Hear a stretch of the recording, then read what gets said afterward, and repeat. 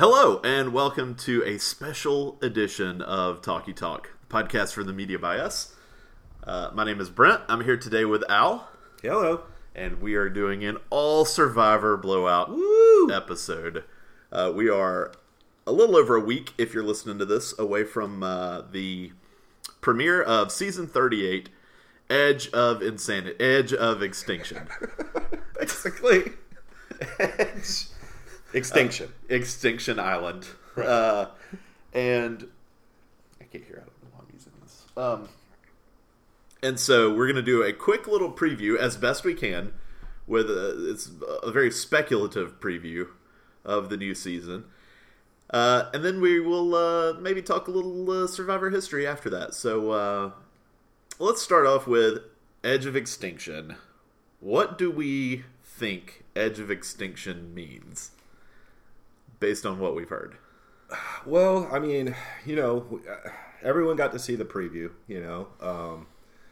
they promised something new, and, here we go. Survivor, never one to not try new things while remaining, the core game still there, but trying new things, maybe bringing back a little bit of the old and trying it again. But, I'm pumped. Oh yeah, it definitely sounds like they're going to be trying something bold and new this time around. So Jeff Probst has released. I've seen an Instagram post where he has said a little bit. Do we want to get into that about what? Yeah, sure. Why not? Let's cut to the chase. So, because he'll probably explain this to viewers in the first episode anyway. You think? So, yeah. He'll explain it think over he'll and drive over it into our heads and over the contestants' heads and over again. Yes. So the season, as far as the contestants know, it is a normal season, and they will participate in challenges. They'll go to tribal council. They'll vote somebody off. When that person is voted off, they'll go down the path as they always do. Jeff will snuff their torch. They will go down the path and leave in tears or yelling or flipping people off, whatever they want to do. And then they will, instead of arriving at the doctor's tent, which is normally where the first place they go, they will arrive at a torch, which is lit. And apparently there's going to be some sort of note attached to it that just says, you have a chance to remain in this game. You can go to the edge of extinction or whatever. I don't even know if it's going to be as laid out as that. It sounds like vague. It's basically a fork in the road, and it's like you have an opportunity maybe to stay in this game, and who's not going to choose that? Right. So off they go to the edge of extinction. So Jeff has also promised that it's going to be so we have seen some Redemption Island type seasons in the past. It's been a long time. But Jeff has promised that this is going to be way more of a strain on their, on the contestants in order to stay in the game this time around. From what I understand, this is going to be a test of internal fortitude about how much they're willing to sacrifice, in a sense, to stay in the game, not knowing really how they're going to get back into the game or when or how that is going to work. Right. That's from what I understand. Jeff's always he's never one to reveal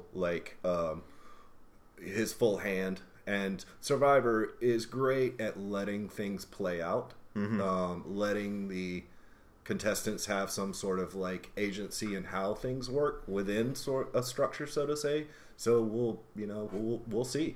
Yeah, I'm excited I'm always excited anytime they try something new. So it'll be interesting to see how this changes the game in any way, and it'll be interesting. Actually, I'm really interested in the editing, because they still have to tell the camp life stories, and they still have to show the strategy of the basic game.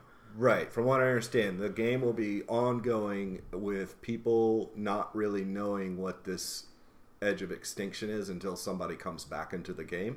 And so they'll be business as usual, chugging along. So they have to tell that story while they're also telling the Edge of Extinction story.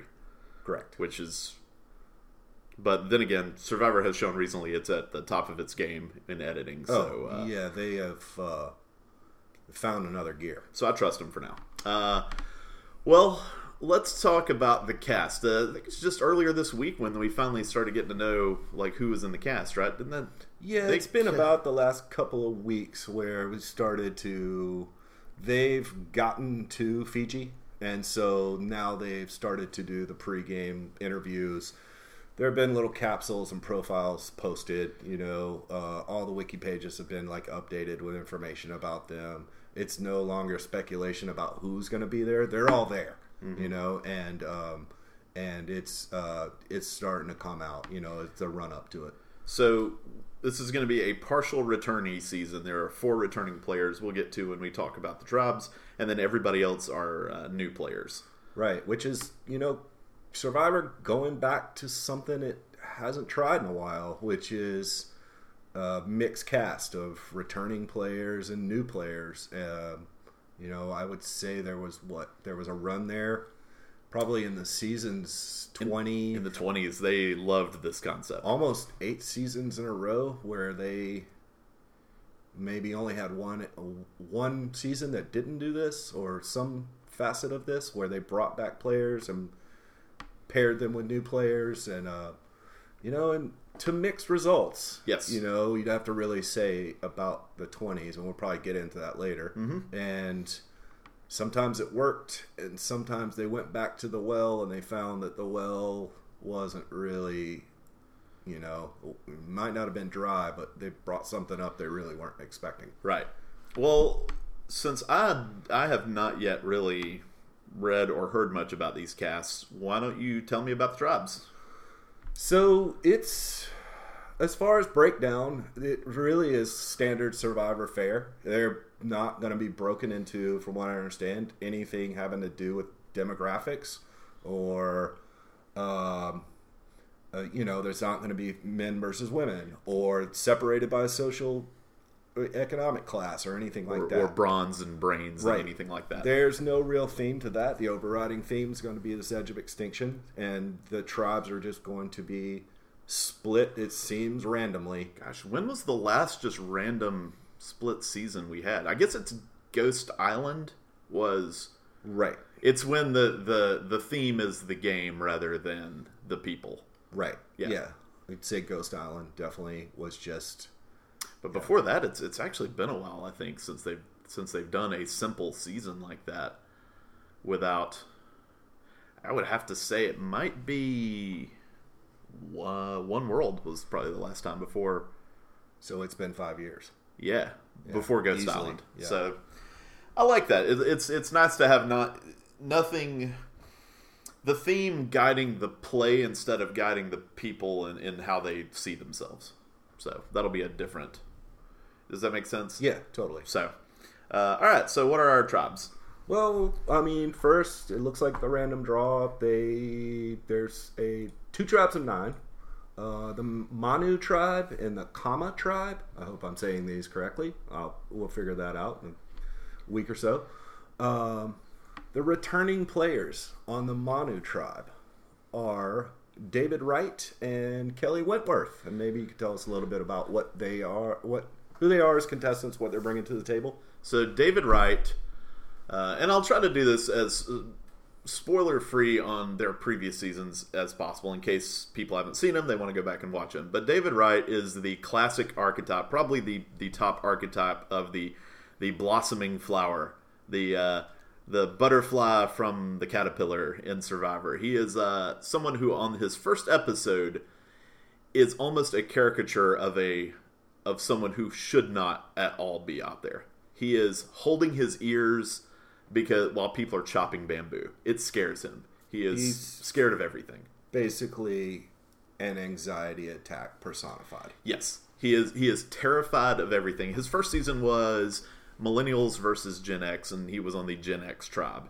As the season progressed, he got more and more confident, and it was his is one of the big stories of the season, and he emerges eventually as a real player in the game. and it's really fun to watch. He's a likable player. He's a good strategist.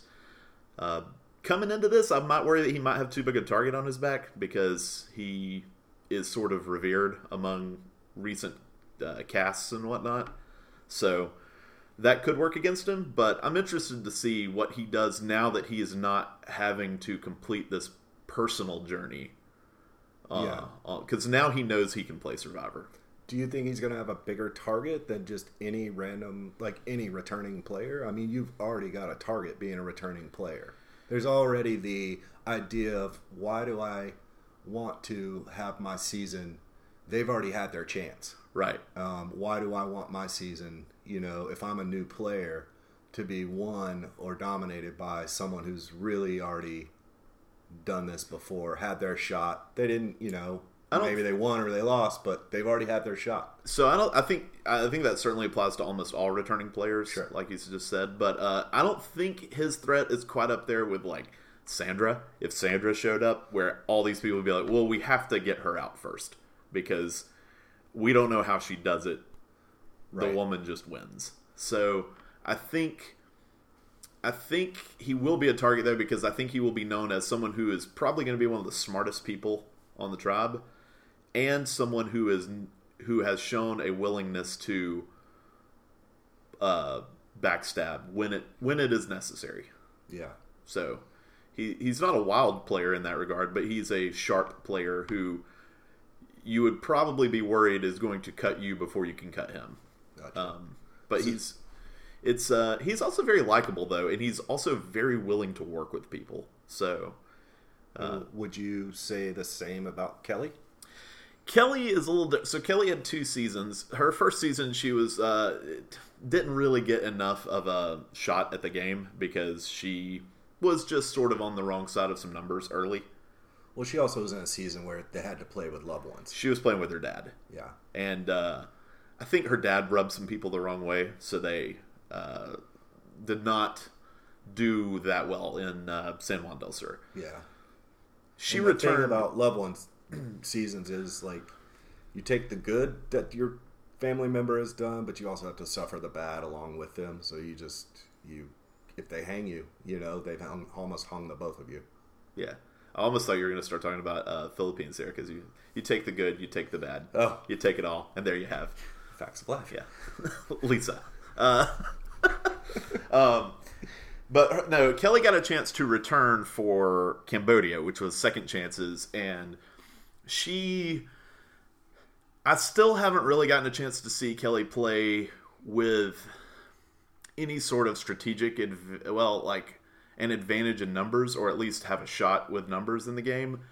So she never really played from a position of dominance. No, she played from a position of upheaval, almost. Like, she turned the game on its head a couple of times with her play in the game.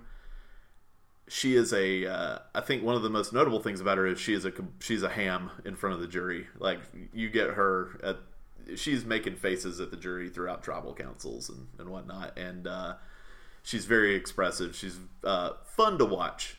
I like Kelly. I don't know how good of a player she is, just because even after 2 seasons, she's never really had a great... I don't know that she's ever had a great shot at showing how good of a player she is. Sometimes when your back is against the wall, you can be a great player with your back against the wall, but you like to see how a player plays without being in a corner from the beginning. Well, I've listened to both their pregame interviews, like the audio interviews they've done, and I can tell you they're both gunning for the prize. I think all 4 returnees are.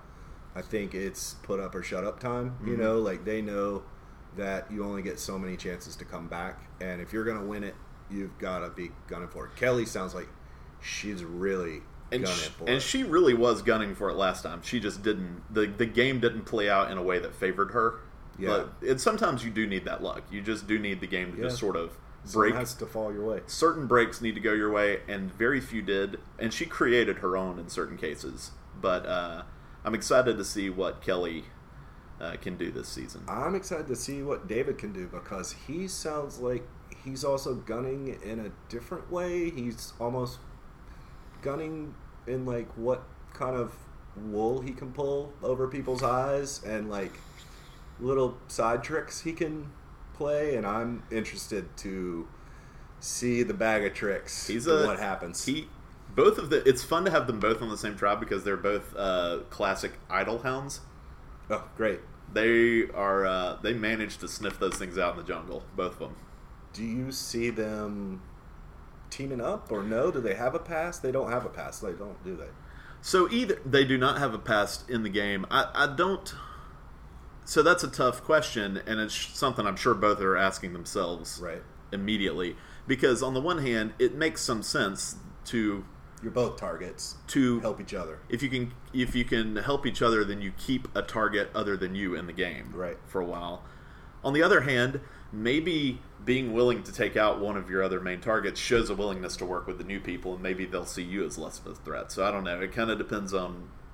I don't know. I can see it going either way, so it should be fun. So speaking of playing together, I think Kelly and Joe, who's on the other tribe, have played together, but I guess CBS has done a good job of at least splitting them up at the beginning. Mm-hmm. They'll probably be trying to get back to each other at some point, but we can talk about their past when we get to Joe. Yeah. Well, who else makes up the Manu tribe? The Manu tribe. Well, joining David and Kelly are the 7 new players. Just from appearances, first thing looking at them, listening to them, they seem to be the more eclectic tribe, They're the ones with the colored hair. They're the ones with the tattoos. They're the ones that look like they have the biggest personalities. As always with Survivor, we'll see how it plays out. And we're not just basing this on like how they appear. You've also listened to interviews with a lot of them. Yeah, I've gone through their interviews with basically Entertainment Weekly, with Josh Wigler and listened to kind of their 15-minute, audios. I've gone through them a couple of times, This is a good time also for me to say that if you plan on watching the new season of Survivor, I cannot recommend strongly enough Josh Wigler's pregame interviews with people. He interviews them a day before they hit the beach. Yeah. And it gives you such insight into who the people are, how they're going to play the game, and it's interviews are like 15 minutes with each person, maybe at the most, and it has done a really good job in recent years since I've started listening to those of helping me keep track of who people are in the early stages of the game, because that's always been a struggle for me. It is a good way to put a name with a face, kind of a prep for that. Survivor's done a little bit less and less of that, of introing it, on the episodes themselves. So, you kind of, people get lost. You're like, so-and-so. But, if you do this, if you're up for it, they're great, and you get a little bit of head start as far as name recognition. Yeah, and also if you're in any kind of Survivor pools, the Wendell was my interview MVP 2 seasons ago, and he was my preseason pick to win. Yeah. And it worked. And then last year, I think my 2 favorite interviews were Gabby and Elizabeth, and they both made it to the merge. So, well, I'll say my background in picking winners and from gathering insight from these things and picking somebody's. My track record's not so good, so I don't have a Wendell in my bag. But anyways, let's meet Manu. Yeah, here's a name that you're gonna have a hard time, not forgetting. First guy up, War Dog. War Dog. I'm looking at him in the cast list. Or wait, or the War Dog. No, his real name is Dan. He's on the Manu tribe, but he goes by War Dog. First off, I just love it when contestants talk about themselves in third person. It's a gift that just keeps on giving.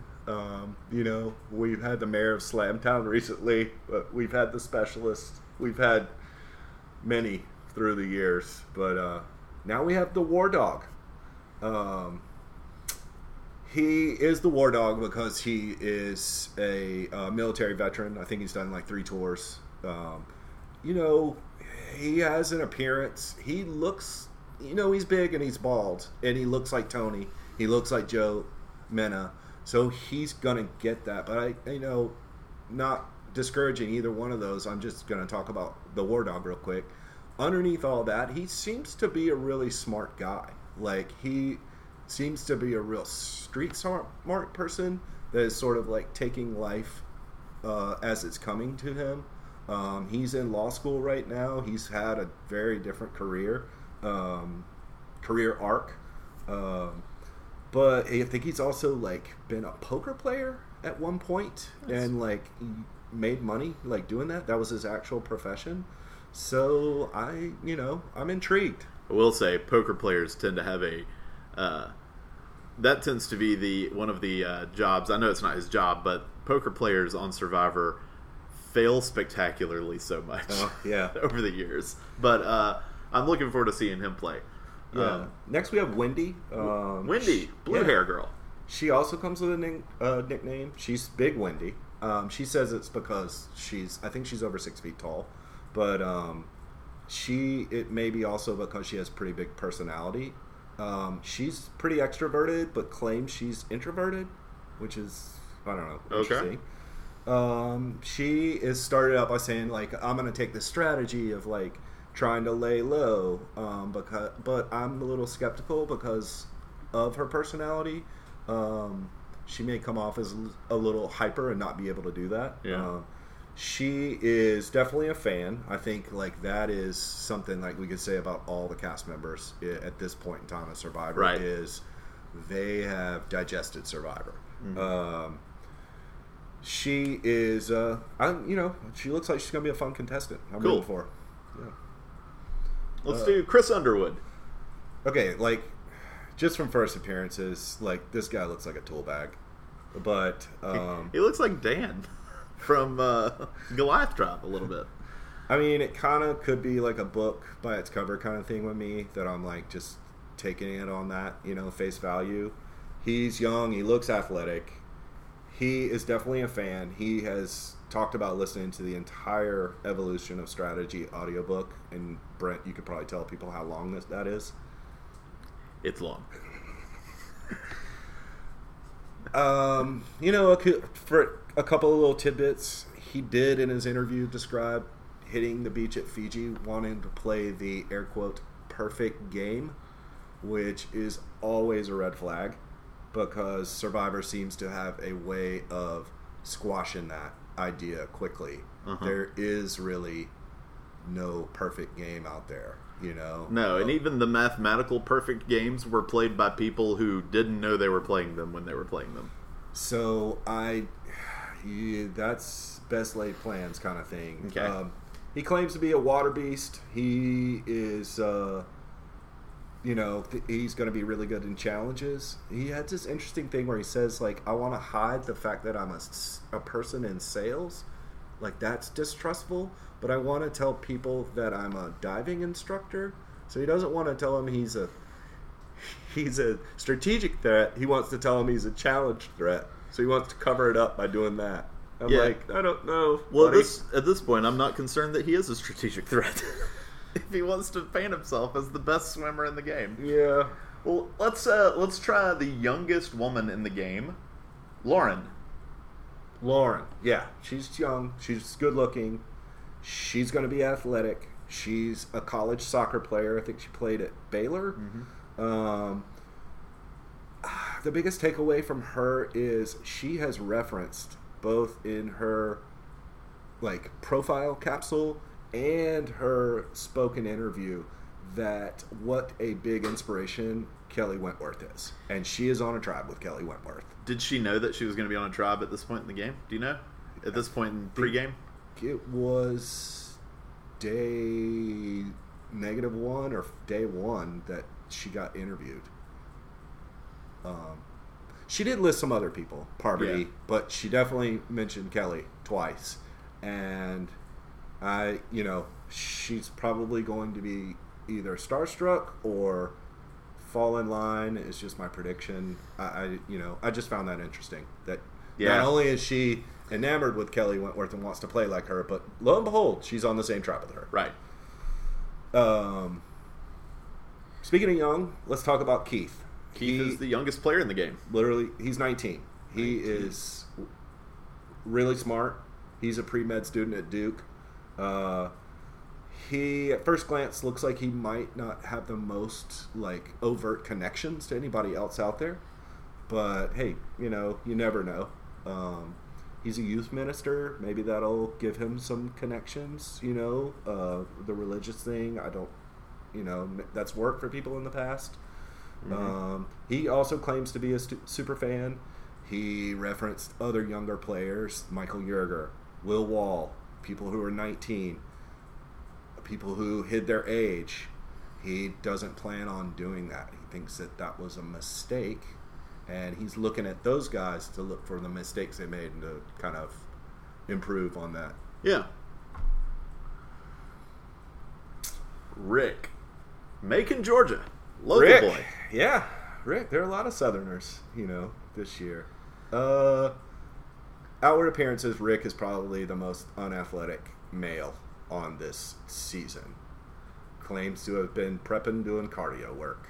So I'm going to give him the benefit of the doubt. He appears to have a trickster side to him. Okay. Willing to do things outside, out of the box kind of thing.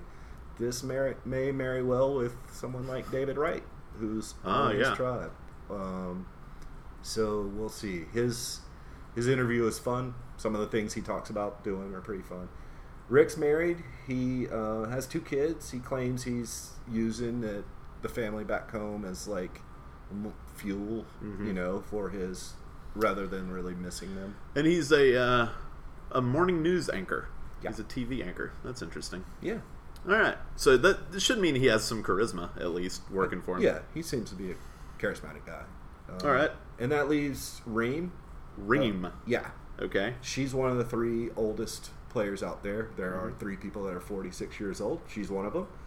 I have this feeling she might be in the same boat as Keith, but on the other end of the spectrum, where connections might be difficult for her because of, the age difference.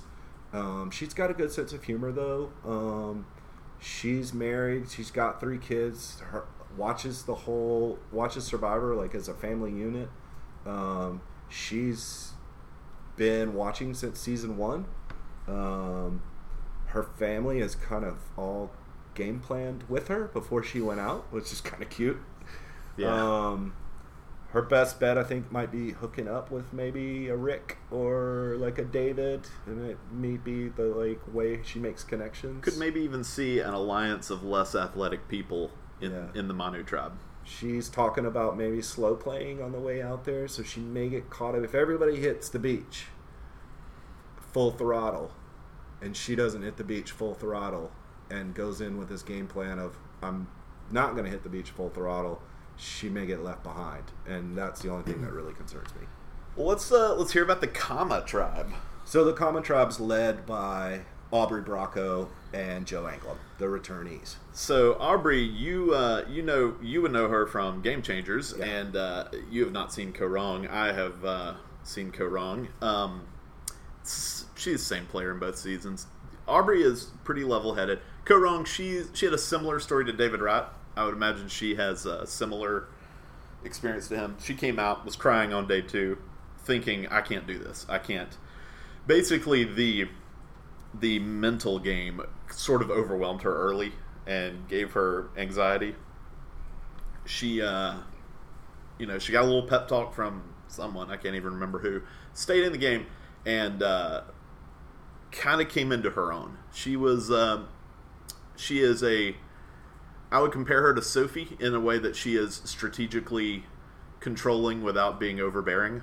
Like she will let other people call the shots when they need to call the shots, and she's sort of the strategic hand, the invisible hand maybe that guides the game. That's her style of playing, is that she likes to try to influence the game without being seen as the influencer to keep a target off her back, which makes possibly her job at Final Tribal tougher if she gets there, but it helps her I think, last further in the game. Of the 4 new players, she's probably the one that I think might have the best chance to go deep into the game, simply because I don't think people will view her as someone who's going to be a huge impediment to them in the end game.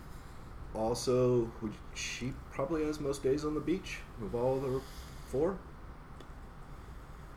Yeah, maybe not by a whole heck of a lot, but she might have the most experience. I'm trying to. Is this Joe's 3rd season? Yeah. Okay, then yes, she has the most days, I think, of any returning player. Yeah. So, I like Aubrey. Yeah. I really liked her in her first season. She's the player I rooted for probably most in Korong. Well, cool. So she's back. Yeah, and she's back. You gonna root for her again? Maybe. I like to give the new people a shot. Sure. We'll see. She had her chance. Deck's gonna be stacked against them though with these peeps. Yeah. Yeah. Joe is so. I know we'll probably get into this when we do the retrospective later. You mean Joey Amazing? Al is not the biggest fan of Ozzy in the world. You're not the big. I'm in a small group, but yeah, but we're vocal.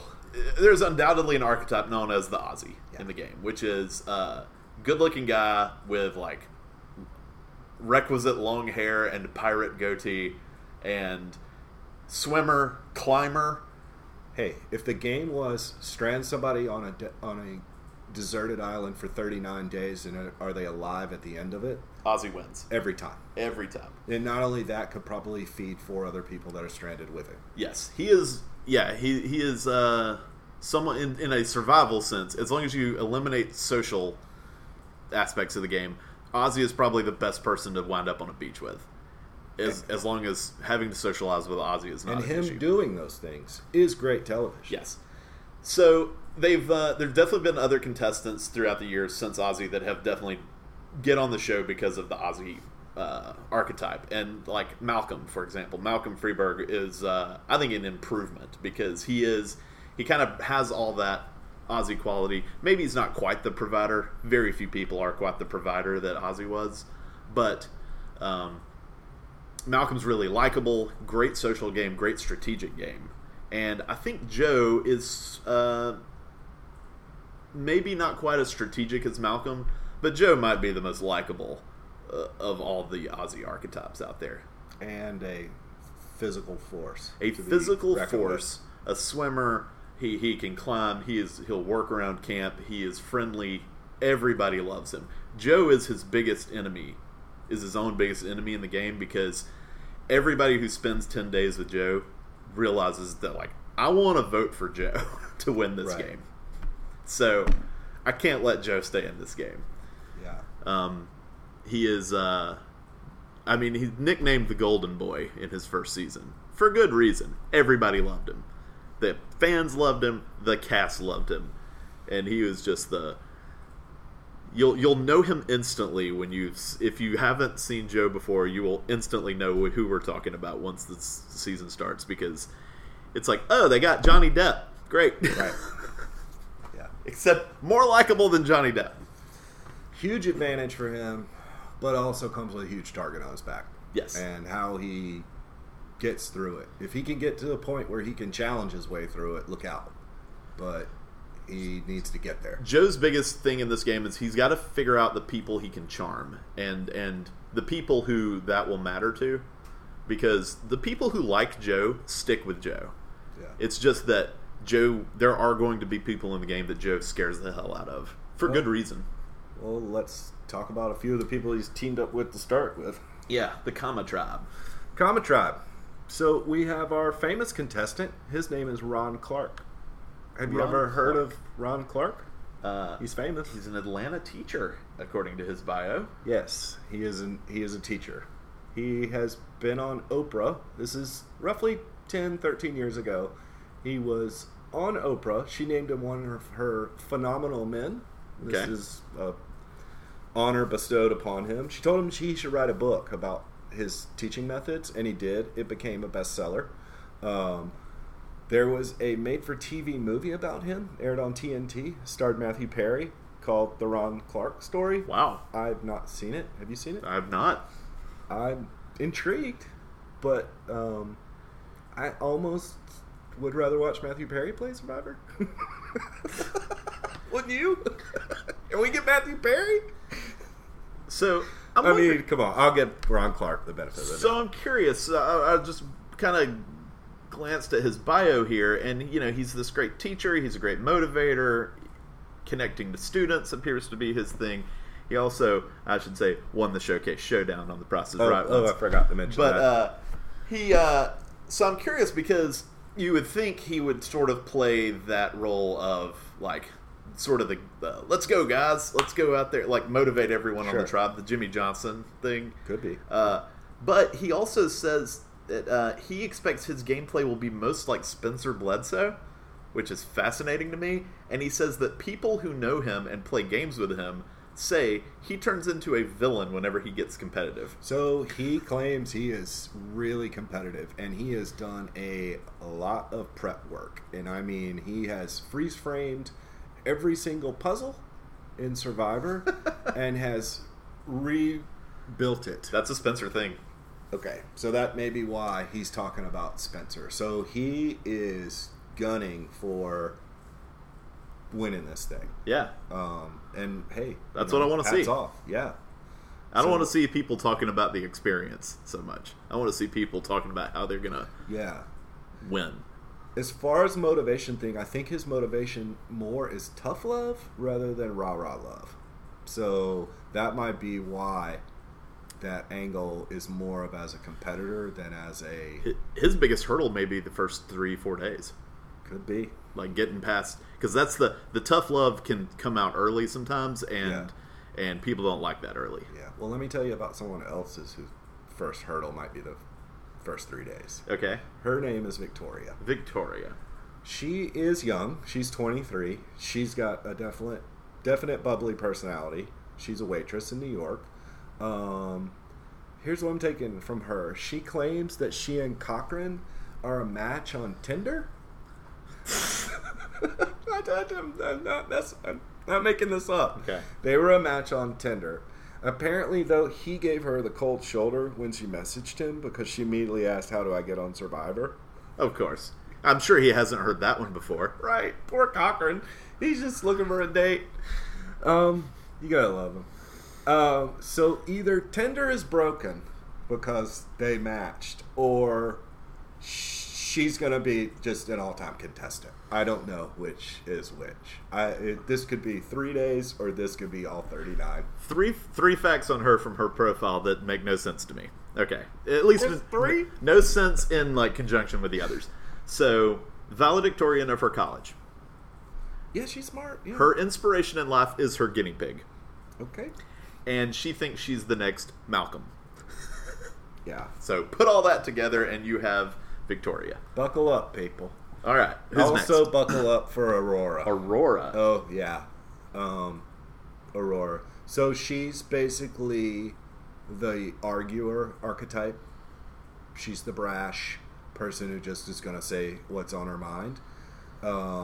She literally said in her interview, and I'm going to quote it, "Arguments are a guarantee." So she's a divorce lawyer. Yes. Her favorite former contestants are Tyson, Sierra, and Michaela. Yeah. 3 blunt, rude people who are decent players, but sure. Yeah, that's yeah. She says she's coming out here with a freedom to be ruthless. She's not being tugged by anything on the home front. She thinks even being ruthless will help her occupation, like help her in her job. More people will see her and be like, I'm gonna hire her. She'll get me the house. Yeah. Yeah. Okay. She claims she knows what people do wrong and what pisses other people off, and that, but I don't know if she's going to be able to help herself. Yeah. You know, like help not be herself. People can tend to I think if you're the person trying to drive wedges in between other people, I think that's a decent short-term plan because it can work at the beginning. but after basically one tribal council, everybody tends to pick up on who's driving that wedge, and they just don't want that person to have a shot at them. She's also, from what I gather, the person who, like, the contestant that doesn't suffer the young, sort of oblivious contestants, like, they, you know, that can't stand, oh my gosh, this 20-year-old out here who knows nothing about life. She's not going to suffer them easily. So I'm looking for her and her and Victoria to kind of butt heads already out of the gate. Well, I'll tell you somebody I'm looking forward to. Gavin. Tell me about Gavin. Gavin is also a youngster. He's 23. He's kind of a country bumpkin. I mean, I guess from, you know, he's really not. But he says he's going to be okay with, like, playing that role, which is, I think, great. He's just going to be, like, the all-shucks guy. Describes himself, the Survivor contestant he's most like is Keith Nail. Yeah. He looks physically fit, says he's ready to hang or even beat, like, the average Joe that's out there. Like, he's probably not going to beat anybody like a former athlete like a Grant or, you know, somebody like that, or an Ozzy, but he could, you know, is looking to win challenges. He is also a super fan. Like, been watching the show since, like, he was a little kid, and it was kind of cute. He said he watched it with his grandparents. So, you know. Yeah, it's funny. He's seen every season 4 times at least. We were talking about the girl on the other tribe that really likes Kelly. Another person he mentions that he really likes is Joe Engel. Yeah. So that'll be interesting to see that relationship too. Honestly, if, you know, hopefully, you know, maybe Joe can take advantage of that and they can work together. Yeah, Joe's gonna need allies. Yeah. So, all right, who's next? Julia. I'm getting through the youngsters. So they've got a Julia and a Julie. Yeah, this is tribe. Julia. This She's is 24. Julia. Mm-hmm. She's very intelligent. She's a med school student. She claims to have watched the show, but of all 18 people, I would say this may be fool's gold, her talking about it. She claims to be knowledgeable about the game, and she started talking about how she wanted to set milestones, but then she was unaware of milestones that had already been set. And it's like, wait a minute. She's really well spoken, but I'm a little skeptical about not just that, but you know, maybe her chances overall. Mm-hmm. Yeah. And let's finish with Julie. Is she the last one? Oh, let's not. Oh no, we're missing one. Let's jump back to Eric. Okay, so Eric, he's 34. He's a firefighter. He said he's not going to lie about being a firefighter. I don't know if that really matters. A couple of firefighters have won. And I guess there is this perception that these guys are lifesavers. I know Jeremy. Who else? Tom. Oh, right. Yes. So, you know, I guess there's a thing about, oh my gosh, this person's a real life hero. I want to say, like, that's maybe gone away a little bit, you know? I'd say next to Joe, he's probably going to be the most athletic person. He has kind of always dreamed of, like, having some sort of outdoor adventure. This is my favorite part. And in one of the dreams, Brett, he befriended an eagle. Something he'll have a chance to do on Survivor, I'm sure. I about died. I had to listen to that 3 times over. Be like, what? A couple of red flags, though. He claims he wants to pull off the move of the season. Boy, I don't know if that's really what you go into the game really wanting to do. He says he's most like Tony Vlachos, and here's the thing. Tony Vlachos is the only person to ever play like Tony Vlachos and do even reasonably well at the game. That is just such a bad... That is such a bad strategy of, like... I mean, it's called the unicorn for a reason. Yes. You know? And it made his season an all-time great season. Sure. And he is an all-time great winner because he pulled off an impossible strategy. Yeah, basically. Of being the force of the season that just everyone is irritated by. But... A couple of last things on Eric. he's married. He's got 2 real young kids, and he did talk about missing his littlest kid, like life moments, like missing him, like walking for the first time. Mm-hmm. So, we'll get back to that, but that kind of segues into Julie. Julie. Julie, the last of the tribe. Okay, she's 46. She seems like she can hang athletically, even though she's one of the oldest people out there. She's been prepping. She's going into the game with an open-ended game plan or none at all. But she says that's not who she is in real life. So that's always red flag. Yeah, that play like who you are. Right, always. You want to play to your strengths. Also, of all the contestants, she may have the biggest tug from home, and she's binge watched all of Survivor with her husband and kids. But she got a little misty when she started talking about leaving them behind. Mm-hmm. And I know I've been bringing this up throughout talking about them, what it is that's like tugging them from home, but it's because I on the second time through, I started listening to these, thinking about what the theme of this season and the mechanics of this season and what that may mean. Do they have something outside of the game that makes them, makes Edge of Extinction not gonna work for them? Right. She may have the biggest hurdle for Edge of Extinction, you think? Well, which is just right, because from what we've read from the interviews is you're voted out of the game.